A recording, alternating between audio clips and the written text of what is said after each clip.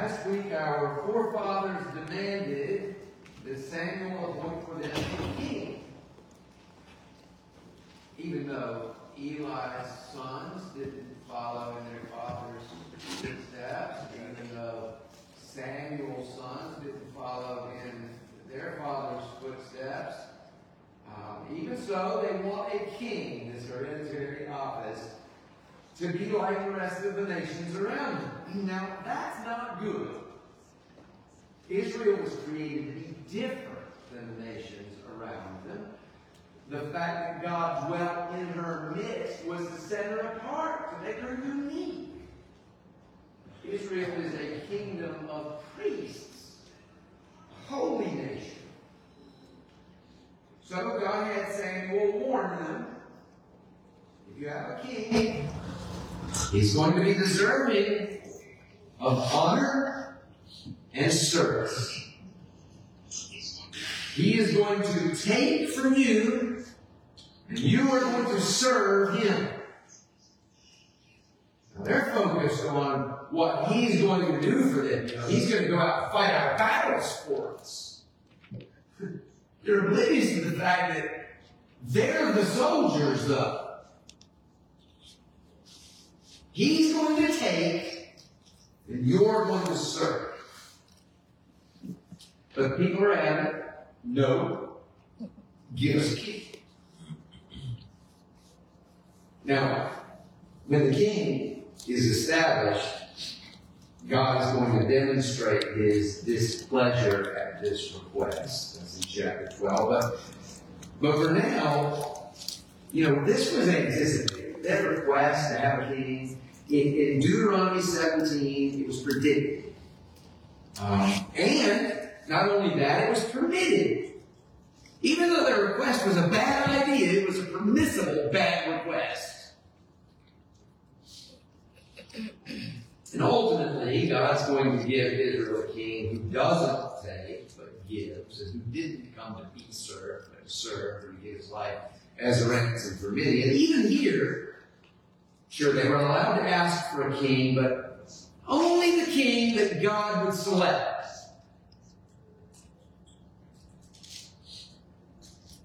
And having responded to the warning, nope, give us a king, they're told to go home and wait. So that's where our passage left off. That's where we left off as we opened our passage this morning. And the scene changes. So that's what has just happened. Now we're entering a new scene. We're introduced to Saul. This is all about the selection of a king, but Saul doesn't know that. All Saul knows is he's lost some donkeys. Let's dive into this. Verse 9, verse 1. There was a man of Benjamin, whose name was Kish, the son of Abiel, son of Zeror, son of Becorath, the son of Aphiah, a Benjaminite, a man of wealth. And he had a son whose name was Saul, a handsome young man. There was not a man among the people of Israel more handsome than he. From his shoulders upward, he was taller than all the people. Okay, so this guy's from Benjamin. Now, that's a sensible choice. Okay. I'm going to be talking like that's a sensible choice. Well, any choice God makes is sensible. That being said, let me just speak in human terms. That's a sensible choice from a human perspective. Benjamin is right between the two powerful tribes of Judah and Ephraim. So it makes sense that it's kind of like our forefathers of America set the capital right between states, not in the states, right? So Benjamin is tucked right between powerful Judah, powerful Ephraim. So that's good politically. Now, I don't know when it got this reputation, but Paul regarded the fact that he was descended from Benjamin as sort of like the greatest proof of his Israelite bona fides, right? When he says in Romans 11, I asked him, has God rejected his people? By no means. I myself am an Israelite, a descendant from Abraham, a member of the tribe of Benjamin. And he goes further in Philippians 3. He says, circumcised on the 8th day of the people of Israel, of the tribe of Benjamin, a Hebrew of Hebrews, as to the law of Pharisee. Now, Paul goes on to say that all of these bona fides he regards as utter rubbish compared to knowing Christ, or rather being known by him, being found in him, right? But you can see how Saul is just the sort of man that Israel asked for, that Israel wants. They want a king like the nations have. Well, he's attractive. He's tall, rich, and handsome. He comes from money, so he's got an imposing physical structure, stature. He's got social stature. This is a good choice. The man just naturally commands respect. Let's keep going, though. Verse 3. Now the donkeys of Kish, Saul's father, were lost. So Kish said to Saul, his son, take one of the young men with you and rise, go and look for the donkeys.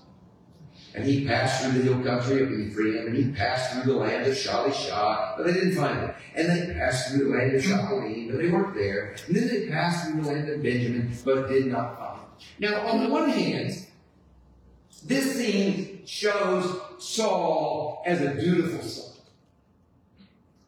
But I really think that the Lord has set the scene up this way because it's open to an analogy. Remember, what is it that the king is going to do? He is going to restrain my people. Verse 17, if you want to get it. Verse 17 it is. Israel is a wayward people. Sure, we're often called sheep. But occasionally we're compared with other animals.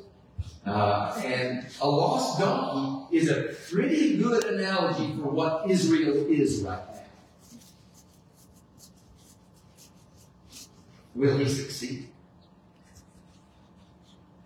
Is this the coronation story of a great king? Look, found the donkey. Well, not exactly. It doesn't turn out that way. And I think there are hints in this of Saul's coming failure. Verse 5. When they came to the land of Zuph, Saul said to his servant who was with him, come, let us go back, lest my father cease to care about the donkeys and become anxious about us. But he said to him, behold, there's a man of God in this city. He's a man who is held in honor. All that he says comes true. So now let us go there. Perhaps he can tell us the way that we should go. Then Saul said to his servant, but if we go, what can we bring the man? For the bread in our sacks is gone, and there's no present to bring to the man of God. What do we have? The servant answered Saul again, here I have with me a quarter of a shekel of silver, and we'll give it to the man of God to tell us our way. Formerly in Israel, when a man went to inquire of God, he said, come, let us go to the seer. For today's prophet was called a seer in former times. And Saul said to his servant, well said, come, let us go. So they went to the city where the man of God was. So, Saul has physical stature, money, good looks, but he's lacking in something. He's got the physical stuff down pat, but he doesn't seem very aware spiritually. At the end of chapter 3, we read these words. And Samuel grew, and the Lord was with him, and let none of his words fall to the ground. And all Israel, from Dan to Beersheba, knew that Samuel was established as a prophet of the Lord. And the Lord appeared again in Shiloh, for the Lord revealed himself to Samuel at Shiloh by the word of the Lord. And so all Israel, Dan to Beersheba, knows Samuel is established as a prophet of the Lord. And yet, Saul doesn't know him, doesn't even seem to really know of him. But that's what we're getting in hints. What's more obvious to us as we read through this passage is the sovereign hand of God in selecting Saul, bringing Saul to this place. Notice where Saul decided to end his quest for donkeys. To Zuph. Now, I know these places are foreign to us, so we might not remember that this is Samuel's hometown. But if you look at the very first words of the book, it says, there was a certain man of Aphiah and Zuph of the hill country of Ephraim, whose name was Elkanah, the son of Jeroham, the son of Elihu, the son of Tohu, the son of Zuph, an Ephrathite. Now, you and I might call that coincidence. We might even call it luck or a chance event. And the biblically informed among us will immediately correct us and say, there's no such thing as luck. God is sovereign. Even if we roll a dice, the number that comes up, God determines that. And that's true. But the Bible does describe things as happening by chance or coincidence. All the while we're not admitting that God is sovereign. But it speaks that way because that's how you and I experience things. What looks like luck to the world, we recognize as God's sovereign hand behind the scenes working for us. But we experience coincidences and luck. We just recognize that they're directed by God's hand and a blessing. So Saul just so happens to turn back on his trip at Zuph. And so he just so happens to turn back on the day when Samuel returns from his preaching circuit and is at home. But we'll see that in a minute. Note, though, that even though Saul didn't know about Samuel, or at least divine assistance never really occurred to him in his quest for the donkeys, even so, God sovereignly provides him with the necessary wisdom through the servant. And to Saul's credit, he thought the servant's idea was a good one. Now, I'm not sure what to make of that whole payment thing. Some commentators criticize Saul here. I'm not sure that that's right, though. I mean, if the king can rightly take, because he is serving you, then surely the prophet also deserves his wages. He too is God's servant. He's providing us with the divine assistance that we need. The laborer's worth his wages, don't muzzle the ox, and all that, right? So I'm not sure that I would criticize Saul for this. A quarter of a shekel is really not much money. It's a token gift. But it's all they had. And like the widow's mite, it's all they had. And so it's enough. It's by God's providential hand that they had that. And so they just returned to the Lord that which He's given them. Verse 11, as they went up the hill to the city, they met young women coming out to draw water. And they said to them, is the seer here? And they answered, he is. Behold, he's just ahead of you. Hurry. He has come just now to the city because the people have sacrificed today on the high place. As soon as you enter the city, you will find it. Before he goes up to the high place to eat. For the people will not come and will not eat until he comes, since he must bless the sacrifice. Afterward, those who are invited will eat. Now go up, or you will meet him immediately. So they went up to the city, and as they were entering the city, they saw Samuel coming out toward them on his way out up to the high place. Again, notice how everything in this story, it happens just in time. Right? Remember, this is the story of the selection of the king. Deuteronomy 17 has anticipated this, but it also said, but the king you set upon over you must be the king that the Lord your God chooses. So God is choosing Saul. We're seeing the chosen king's calling, and that's worth pondering. We know this is going to end badly, don't we? We know where Saul ends up. We know that this is a foil for David. He's the bad king, Saul's the good king, right? But it is interesting that God picked Saul before David. It's not like God makes a mistake in picking Saul. Now, he does express regret in making him king. Divine regret results in him just being removed from being king. God chooses Saul because it's the man that people want. And then God will choose David because he's the man that people need. Remember how Jesus didn't entrust himself to man because he knew what was in man? Well, they wanted a political deliverer. They would have immediately wanted him to just conquer Rome. Give us the deliverance we think we need. But it wasn't the deliverance that they really needed. Well, we're seeing that contrast here. Saul is the perfect choice according to their desire, what they're looking for, what they want from God. But he's not at all what God is looking for them. You know, if you're bothered by the fact that Samuel's offering sacrifices in the high place, it's a little weird, isn't it? But remember, Shiloh's gone, the ark is separated from the tabernacle, and so worship is reverted to a wilderness path. What strikes me as interesting and worth pondering in the sacrifice, though, is did you notice that there were invitations? Does that strike you as odd?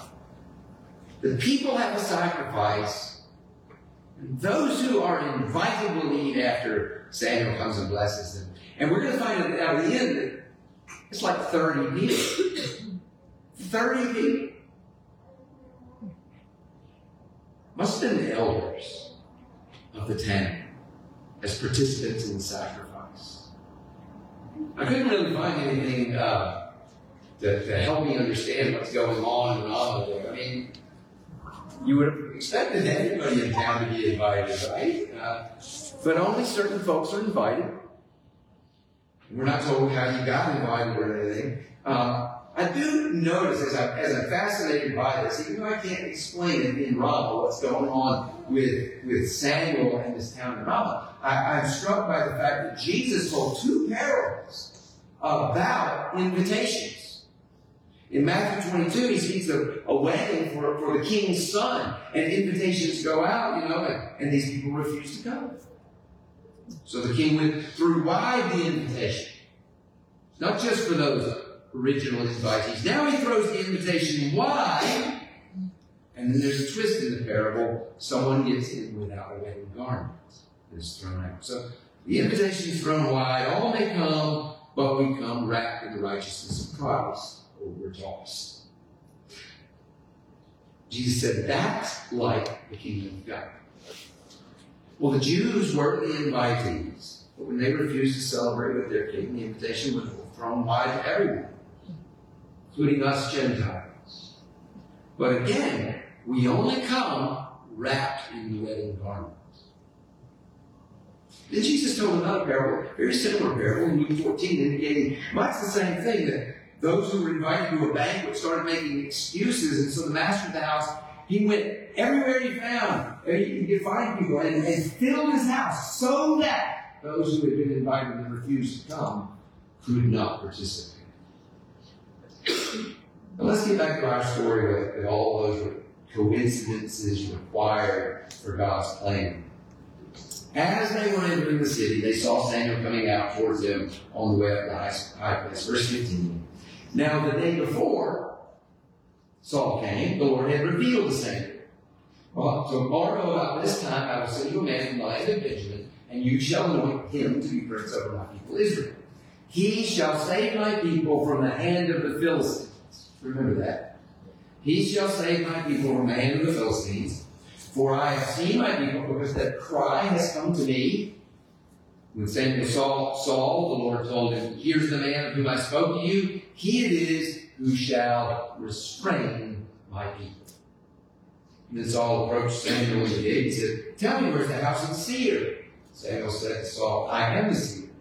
Go up before me to the high place, for today you shall eat with me And in the morning, I will let you go and tell you all that is on your mind. As for your donkeys, they were lost 3 days ago. Don't set your mind on them, for they've been found. And for whom is all that is desirable in Israel? Is it not for you? For all your father's house? Saul answered, Am I not a Benjaminite from the least of the tribes of Israel? And is not my clan the humblest of all the clans in the tribe of Benjamin? Why then have you spoken to me like this? Now, if we hadn't skipped over the book of Judges, we would be familiar with the sort of language that the Lord uses here. It's the sort of thing he would say when he makes that a judge. He has heard the cry of his people, and so he's raising up Saul to deliver his people from the hand of the Philistines. That's going to be, I think, the first real big signal of Saul's failure, is his failure to deal with the Philistines. So the prophet proves himself right away, without prompting. He tells him about the donkeys, and so then he says that everything that is desirable in Israel is for Saul. And that blows Saul's mind. Again, Saul is not all bad. And there seems to be some humility here. I say he's not all bad. He does end up bad. But what I'm trying to say by that is he's a tragic figure. He starts out with a good deal of promise. And Samuel took Saul and his young man and brought him into the hall and gave him a place at the head of those who had been invited, who were about 30 persons. And Samuel said, Bring the portion I gave you, which I said you put it aside. So he took up the leg and what was on it and set it before Saul. And Samuel said, See, what was kept is set before you. Eat, because it was kept for you until the hour appointed, that you might eat with the guests. So Saul ate with Samuel that day, and when they had come down from the high place to see, a bed was spread for Saul on the roof, and he lay down to sleep. Then at the break of dawn, Samuel called Saul on the roof, Up, that I may send you on your way. So Saul arose, and both he and Samuel went out into the street. So only about 30 people were invited, probably the elders of the town. I am still baffled a bit by the invitation thing. It sort of makes sense that elders, leaders of the town would be especially participants in the sacrifice. But the banquet's done. And with the break of day, Samuel sent Saul off and anointed him to be the new king. Verse 27. As they were going down the outskirts of the city, Samuel said to Saul, Tell the servant to pass on before us, and when he has passed on, stop here yourself for a while, that I may make known to you the word of God. Then Samuel took a flask of oil and poured it on his head and kissed him and said, Has not the Lord anointed you to be prince over his people? And you shall reign over the people of the Lord, and you will save them from the hand of their surrounding enemies. And this shall be the sign to you that the Lord has now anointed you to be prince over his heritage. When you depart from me today, you'll be met by two men coming out of Rachel's tomb, by Rachel's tomb in the territory of Benjamin and Zuph. And they will say to you, The donkeys you were seeking have been found. Now your father stopped caring about donkeys. He's anxious about you, saying, What shall I do about my son? But then you shall go on from there further and come to the oak of Tabor, and 3 men going up to God at Bethel will meet you there. One carrying 3 young goats, another carrying 3 loaves of bread, and another carrying a skin of wine. And they will greet you and give you 2 loaves of bread, which you shall accept from their hand. Now, there's a lot of symbolic meaning in all of this. I don't know what it is. But the signal's pretty clear. Providential signal. After that, you shall come to Gibeah Elohim, where there is a garrison of the Philistines. And there, as soon as you come to the city, you will meet a group of prophets coming down from the high place with harp and tambourine and flute and lyre before them prophesying. And then the Spirit of the Lord is going to rush upon you. Those 3 signs are going to happen along your way, and then the Spirit of the Lord is going to rush upon you, and you will prophesy with them and be turned into another man. Now, when these signs meet you, do what your hand finds to do, and God is with you. Now, again, remember that, because he's told them about the Philistines, they're coming to the Philistines, and he says he's going to be deliver his people from the Philistines, and he gives them a promise of victory. When the Spirit of God rushes on you, do what your hand finds to do. God, we're going to see this on.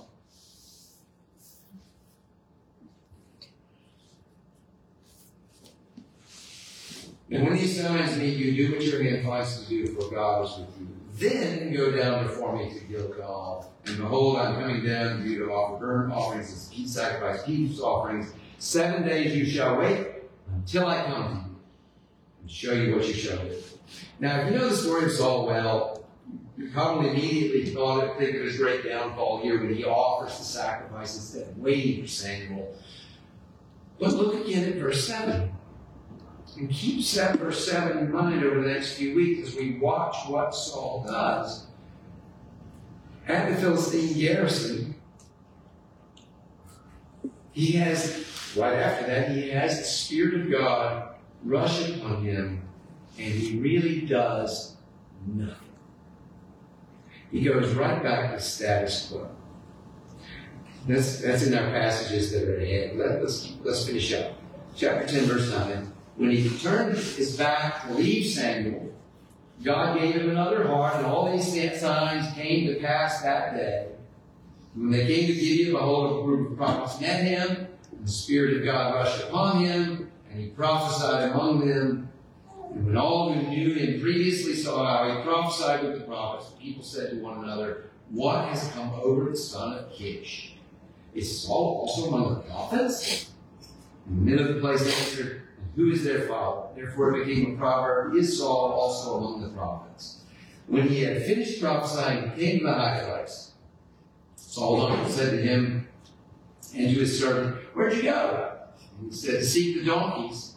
And when they saw that they were not to be found, he went to Samuel. And Saul's uncle said, "Please tell me what Samuel said to you." And Saul told his uncle, "He told us plainly that his donkeys had been found, but about the matter of the kingdom of which Samuel had spoken, he did not tell him anything."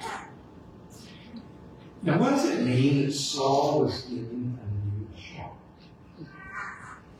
Is he a believer?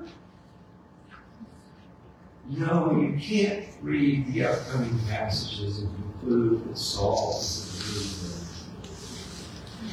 The Spirit empowered him, and so it's all the more tragic that he didn't come to repentance and faith. His eyes never really rise beyond his navel.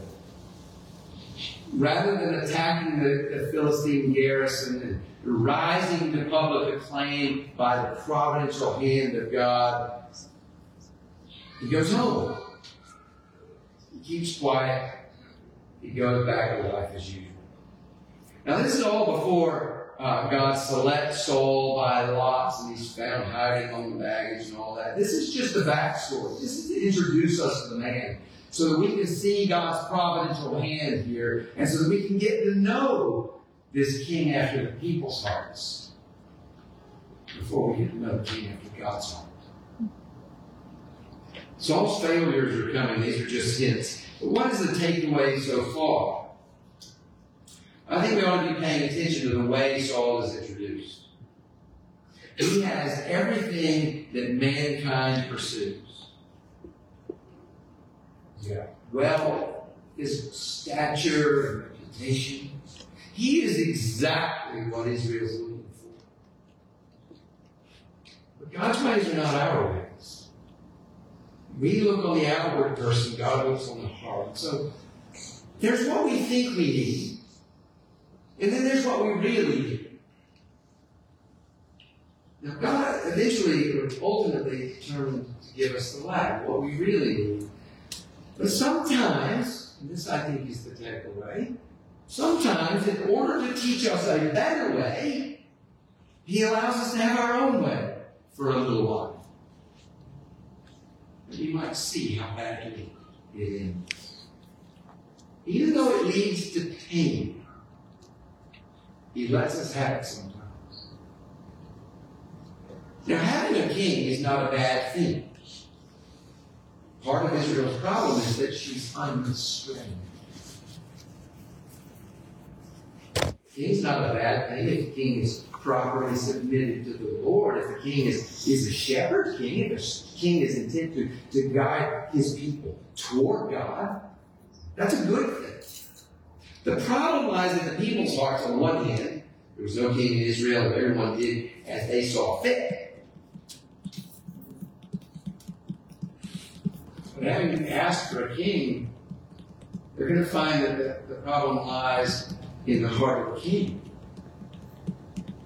Soon we're going to meet David, and I'm eager to get there. His heart's a beautiful thing. But even he is only an introduction to the great king, the son of David, who's the son of God. Now, you and I, we have a king whose heart is pure, whose reign is all-encompassing. There's nothing beyond his power. Who restrains us by dying for us. He restrains our passions by gaining our gratitude, gently transforming us from the inside out. Now, I know it's discomforting to know that God might give you what you asked for, even if that's not what's best for you. But it shouldn't be discomforting. It should be comforting. Yes, it involves your pain, but only because God cares for you. He's not going to let you go your own way. He is intent to restrain your heart. And that's comfort. It means he won't let you go. You know, he empowered Saul for service, sure, temporarily, but he worked all things together for the good of his people. And right now, that's going to be through showing the bankruptcy of chasing worldly pursuits. The grace of God has appeared, bringing salvation for all people, training us to renounce ungodliness and worldly passions, and to live self-controlled, upright, in godly lives in the present age, waiting for our blessed hope, the appearing of the glory of our great God and Savior, Jesus Christ, who gave himself for us to redeem us from all lawlessness and to purify for himself a people for his own possession who are zealous for good works. Finally, and I'm anticipating Saul's failure here, Saul was given a task and a promise of victory.